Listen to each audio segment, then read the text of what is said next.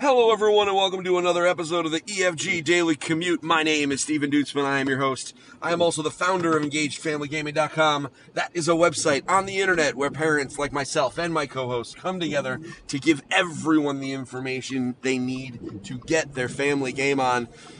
Yesterday was my first EFG Daily Commute on the new combined, unified Voltron feed where all of our podcasts will be. So I'm glad those of you who heard that are fans of the Mothership podcast, or whatever we're going to decide to call it, stuck around. So thank you very much. I know yesterday I said I was going to talk about our games of the year. However, brief change of plans. I'm actually going to talk about our family-friendly video games of the decade. This is a project that I did with some of the other members on the EFG team, towards the end of last year. We created a whole bunch of social posts, rolled up into a blog, and I thought, why not? Let's talk about it here on the EFG Daily Commute. So, 10 games. I worked with my kids, I worked with some of our other editors, the infinite co-hosts, Michael, my brother, and we came up with a list of 10 family-friendly games that just rise above the rest. There have been so many great games that have come out in the last decade, but I wanted to highlight 10 specifically. So, let's just get rolling with it. The first game. I could not start a list of family-friendly video games in the last 10 years without talking about Skylanders. So, I put Skylanders Spyro's Adventure on the list. Now, I know I got some flack on it because Spyro's Adventure, the very first one, was not the best in that franchise. In fact, I think it'd be kind of interesting now that it's done in retrospect to go back and maybe rank them. I guess that's maybe a project for another day. But I chose Spyro's Adventure because it is the first game. It was the first real Toys to Life game, and it kicked off some people would say it was a nightmare, but I think that it was a great time. So many cool toys, so many cool games. Ultimately, it came down to the big three, and there were a bunch of others that tried to capitalize on it. Most recently, Starlink.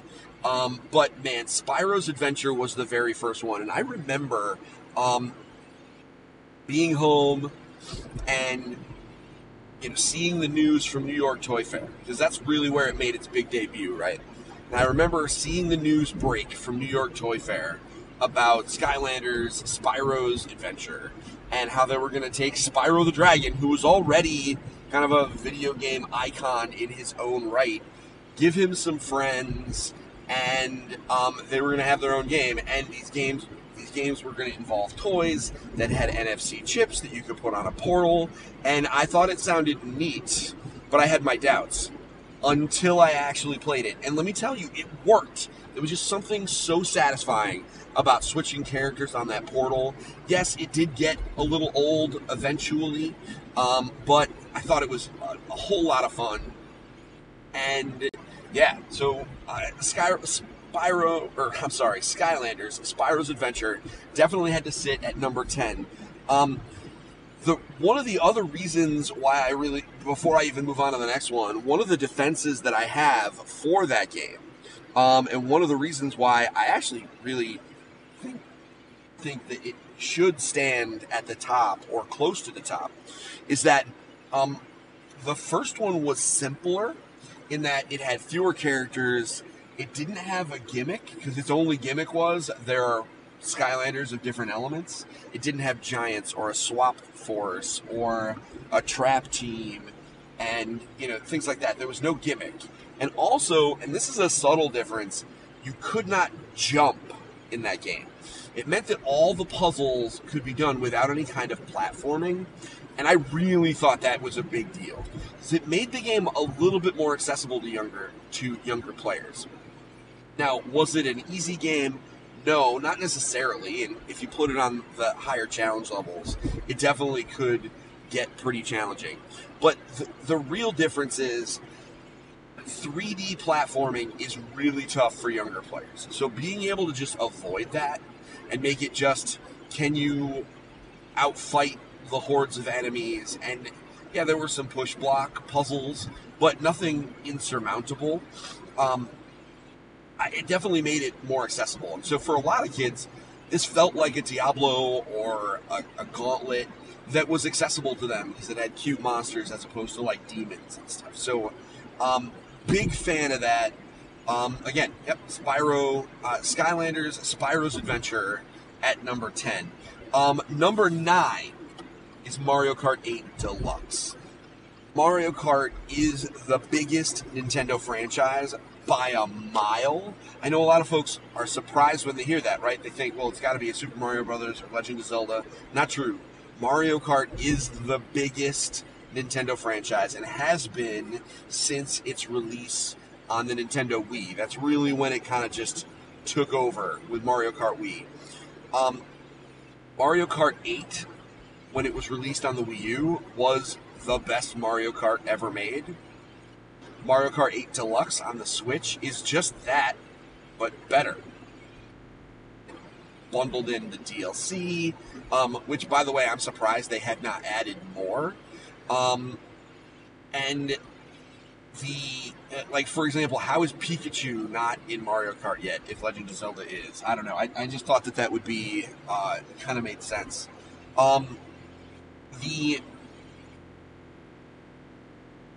It is the perfect Mario Kart game. It has throwbacks to older classics.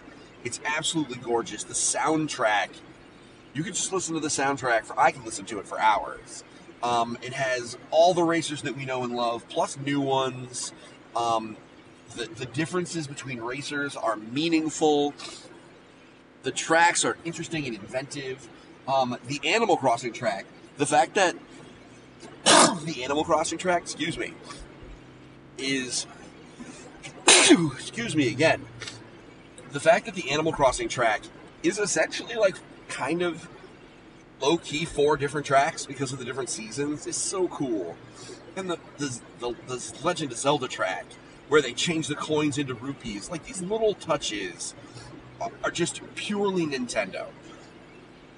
Mario Kart 8 Deluxe absolutely belongs on this game. It is a game, whenever someone tells me that they are buying a Nintendo Switch, the first question I ask them is, did you buy Mario Kart? Because if they didn't, I tell them to go get it right away. Mario Kart is the game. And it's one of the few games out there that I will recommend to literally anyone. And that's impressive, right? I mean, there's a lot of great games, but for Zelda, I'll be like, so do you like adventure games, that kind of thing. Mario Kart I will recommend to literally anyone, and it is a must-own if you own a Nintendo Switch. Okay, so that's 10 and 9. Now let's go to 8. We're going to go back in time for this one. This is Super Mario Galaxy 2. And this is not the oldest game on this list. However, it's still an oldie by these standards. This game released on the Nintendo Wii back in the day, the beginning of the decade. So, Super Mario Galaxy 2 is a 3D platforming game from the Wii. And essentially, we can't talk about Super Mario Galaxy 2 without talking about Super Mario Galaxy. Super Mario Galaxy just kind of reinvented the 3D platforming genre for Mario, right? Rather than one big open world to explore and paintings to jump into, like in Mario 64, or kind of this open world from Super Mario Sunshine, we got a series of worlds that were essentially all spheres. They were all their own little planets with their own little rules, themes, etc. And it was great. It's so fun. It absolutely captured exactly what the Nintendo Wii wanted to do with the Mario franchise. And Super Mario Galaxy 2 just took that to 11. It added Yoshi. It gave you an easier to traverse main world, or world map, which was a subtle change, but it was pretty significant. It added new suits, and as most Mario games do, but I think that the suits they added in Super Mario Galaxy 2, like the Cloud, where you can kind of make your own platforms, really changed the game. they also kind of made it a little harder, and I think that was important. The first game was a little bit easier. Um, Super Mario Galaxy 2, unfortunately, it's on this list. It's one of the only games that's actually kind of tough to play right now, and that's disappointing. Um, I have been hoping, beyond hope, that Nintendo would announce like a Super Mario Galaxy 1 and 2 remaster or remake for the Switch. It would basically be printing money, so I don't really know why they haven't done it. I'm sure they have good reason. But Nintendo, if you are listening, remake Super Mario Galaxy 2. We need to see it. Next, Super Smash Bros. Ultimate. Longtime EFG fans know we absolutely love this game. It's a huge deal for us when it came out. It is the best-selling fighting game of all time. Let's just put that out there. There have been some great and very well-sold fighting games. The Super Smash Bros. Ultimate has absolutely eclipsed all of them. And it doesn't hurt that it's an amazing video game in and of itself. It has so many fighters, all of them so well-balanced. This is just a crazy good party game. Now, we talk about must-owns on the Nintendo Switch. I think that Super Smash Bros. Ultimate is right there at number 2 after Super Mario Kart. Because the advantage to Super Smash Bros. Is that it's simple and accessible, so just about anyone can play. That is not something that you can say about Street Fighter V or obviously Mortal Kombat and things like that. Smash is a bunch of toys fighting on someone's desk.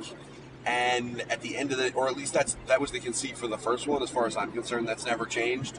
It is simple, it is fun, the characters are recognizable because it's everyone from Nintendo. And some wacky ones, right? Like, who wouldn't want to play as Wii Fit Trainer? So, big fan of that. Super Smash Bros. Ultimate had to be on this list. Some people might argue, that it's not the best Smash game. Some people will argue with me that that would be Super Smash Bros. Melee, and I will say, no, I disagree. You can certainly enjoy your games, but for me, Super Smash Bros. Ultimate is truly the ultimate Super Smash Bros. Experience. It is definitely one of the best experiences that my family has had in the last decade gaming-wise, and it definitely belongs on this list. Next, Marvel's Spider-Man. Okay, so Marvel's Spider-Man was our game of the year in 2018, and it was, oh man, it was so good. Now, it really wasn't close. Last year it didn't really have any competition, but it would have stood up to many of the other games in other years. It is Insomniac Games, the company that made Marvel's Spider-Man for the PlayStation 4, really nailed what it meant to be Spider-Man. Spider-Man is all about sarcasm, obviously, crazy jokes, and those were there, but it also, he's about movement. He's about getting from place to place in a really cool way. And just like I'll never forget that first Spider-Man movie with Tobey Maguire, like at the end of the movie where he's kind of swinging through New York, after he's kind of fully realized himself, like that web swinging sequence was so cool getting a chance to see it. I'll remember swinging around New York in Marvel Spider-Man forever. Such a cool experience. They really nailed it. They made it fun. Once you got used to it, there was a little bit of a learning curve, but once you got used to it, you really were able to just fly around that city and make it look fun and cool. And that by itself was worth putting it on the list. It doesn't hurt that the combat was cool. The story was very awesome. It was one of the best Spider-Man stories I've seen in a while. It came to an emotional conclusion. And, man, I will not forget that. I can't wait for Marvel Spider-Man 2, which is inevitably going to be arriving on the PlayStation 5. Okay, next. Shovel Knight. Okay, let's just talk about Shovel Knight. Shovel Knight is the little Kickstarter that could. This game was a Kickstarter in 2013. And it was funny, and it was marketed in an interesting way because it was like, this is kind of a throwback to classic Nintendo games. And it delivered exactly what they said. It made so much money. It went absolutely crazy with stretch goals to the point where they promised like 5 different games. And I remember there being think pieces thinking that Shovel Knight was going to be the Kickstarter gaming bubble. Like, there's no way that Yacht Club Games was going to be able to deliver this game. Well, guess what? Not only did they deliver Shovel Knight, but they released everything else. They just finished the Shovel Knight Treasure Trove this past month. That means we have Plague Knight, we have Spectre Knight, and King Knight, and a Super Smash Bros. Style party game that features, not only the various knights, but other villains from the game. This is just such a cool little experience. The games are fun, and longtime fans know that Shovel Knight is one of my favorites. I am so happy that it is. What I'm really happy about is that they're done. And it's not that I don't want more Shovel Knight. I do. I absolutely love the idea of more Shovel Knight. But Yacht Club Games has been working on Shovel Knight style games since 2013, and probably before that.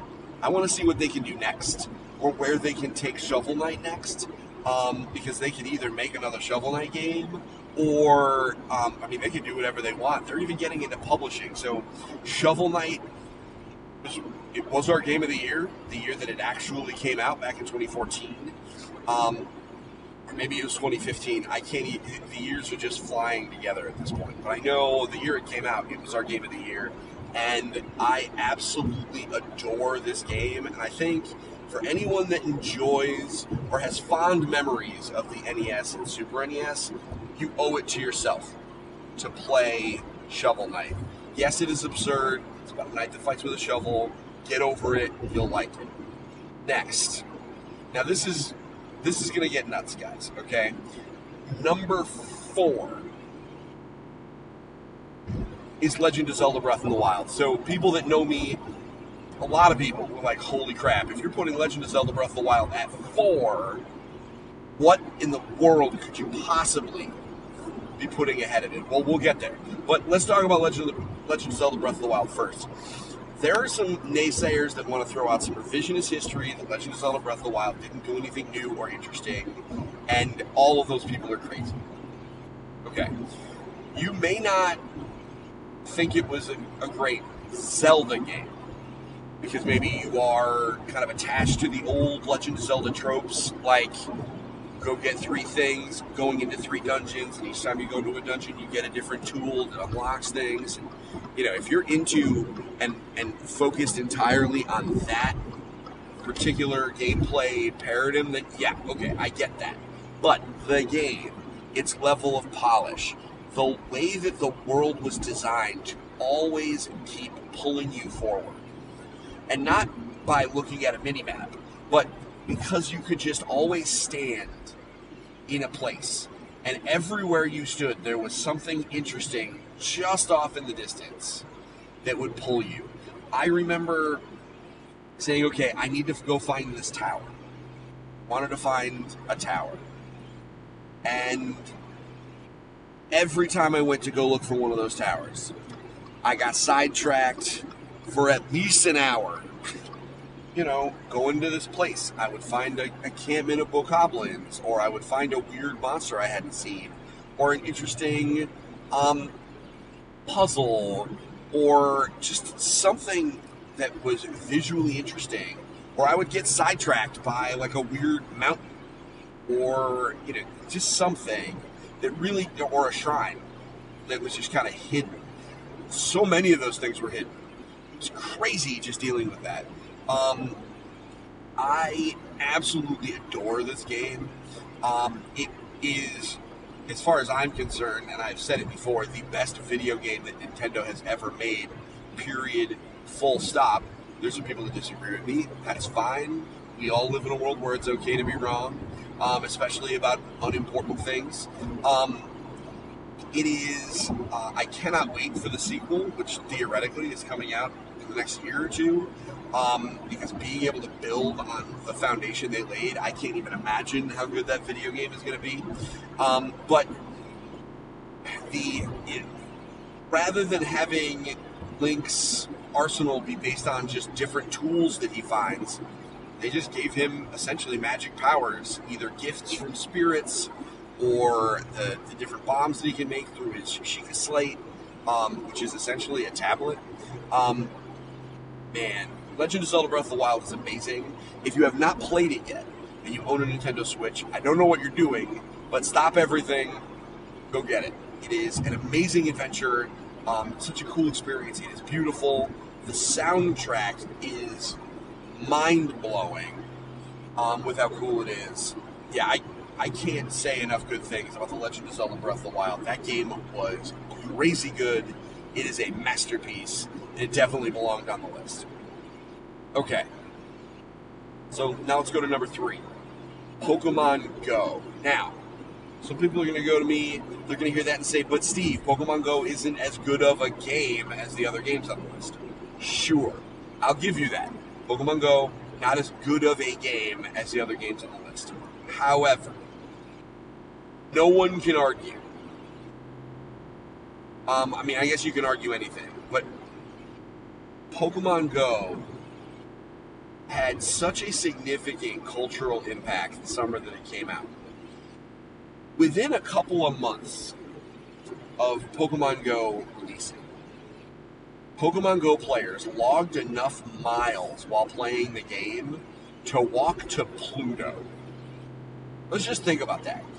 In a world where, people talk a lot about video games making people sedentary, people locked in their homes, Niantic and the Pokemon Company put out a game that encouraged people to put in enough miles to walk collectively to Pluto. That's insane. I remember my whole family going out. We would take our 2 phones and we would, go to the park, and there would be dozens of people there that had never. Normally we would go to this park and there would be no one there. No one. Maybe somebody in a jogging stroller. Maybe some older folks taking a walk. Never did we see lots of people. This didn't happen. And then all of a sudden, 100 people just hanging out at a park in downtown Bristol. It was crazy, and that's not even including, the herd of people in, from the videos that you saw, in Times Square, right? There were people playing these games everywhere. There were businesses advertising that they were Pokestops. It was an absolute cultural phenomenon, and the reality is, it's still going. There are still people who play these games. Now, is it as big as it once was? No, it'll never be. And arguably nothing ever will be in that particular genre. But, man, did it do a lot. And it's still popular and still profitable. And they're still developing for it. They just added a new buddy feature where you can go on quests and do cool things with your buddy Pokemon. This is crazy fun. And we still play it. Not every day, but I absolutely still have my Pokemon Go app on my phone, and I, will use it at least once a week. So that is number 3, Pokemon Go. All right. Next, Fortnite. I know a lot of folks that are, old school, quote unquote, traditional gamers are going to scoff at Fortnite. I have gotten into so many arguments with people. They say that Fortnite is bad. They say it's for quote-unquote casuals. Well, let me tell you what the biggest population of casuals is. Kids. And man, do they love Fortnite. This game, from the moment it launched, it felt like this was just a crazy phenomenon. It is not the first Battle Royale game. It's not even what this game was originally intended for. Fortnite was a cover story for Game Informer magazine just a billion years ago.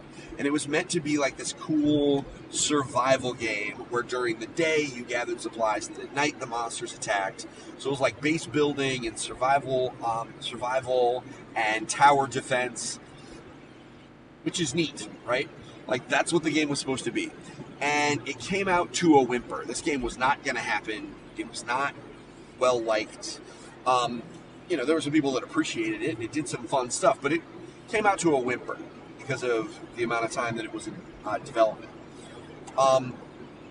And then all of a sudden, they decided, and I'm sure that this was a complicated decision, they decided to put out a Battle Royale game that was very similar to another incredibly popular Battle Royale game, which was PUBG, PlayerUnknown's Battlegrounds. And so they put out a free-to-play version of their Battle Royale game, and guys, it took over. The numbers on this thing, it kept growing and growing and getting more and more just insane every day. I watched it happen, and I can't get over how surprising it was. I remember listening to a podcast when they announced it, and I was shoveling snow. It was briefly after it was announced. I was shoveling snow, and I was like, this is a joke. Like, it's not going to take off. And now, it feels like every kid on Earth has at least tried it. It's available on every platform known to man. It's going to survive the jump to the next generation. They aired a clip from Star Wars in it. They did an event where they put a clip from Star Wars in this game. It's absolutely freaking nuts to even think about that. And, has it peaked? Probably. But at the same time, I don't know. It's such a cultural... It's just part of what we do. Our kids do the dances. Our kids wear the merch. There's no telling how far this thing's going to go. And at this point, it's going to be around forever because it's hit a mass where there's always going to be players playing this game, and it doesn't necessarily need infinity players in order to be profitable. So yeah, Fortnite is number 2, without question. Now we get to the numero uno, the big dog, the number 1 family game of the last decade, and there is no question. When I made this list, when I started brainstorming, I said, number 1, this game, and then everything else came after it. To me, it wasn't even worth a discussion. I know normally when you're making top 10 lists, you have to defend in order to keep yourself honest, you have to defend that list. You have to defend its placement with the other people that are around you. So I did it with the kids. I defended the game's place. They actually Evan specifically had some really strong words for a lot of the placements on these. But eventually we all agreed and settled on the order. It's Minecraft. Minecraft is the best game of this decade. Now, it barely greased it into this decade because it has been around that long. But Minecraft is ubiquitous, right? Like, everyone knows what Minecraft is. Just about every kid has played it. I would assume at this point, if you own a video game system or a PC or a phone, you have tried it yourself. And if you haven't, I encourage you to do so. Minecraft is such an interesting experience. It manages to be a teaching tool and a survival horror game. No, that's not a joke. I definitely think it's a survival horror game because it's tense at night. And also like a creative tool. The Minecraft creative mode really does give players an opportunity, like a really cool canvas to make really neat stuff. And we have seen all sorts of things. And just playing through the game, I mean, it also turns out to be like a pretty okay action game.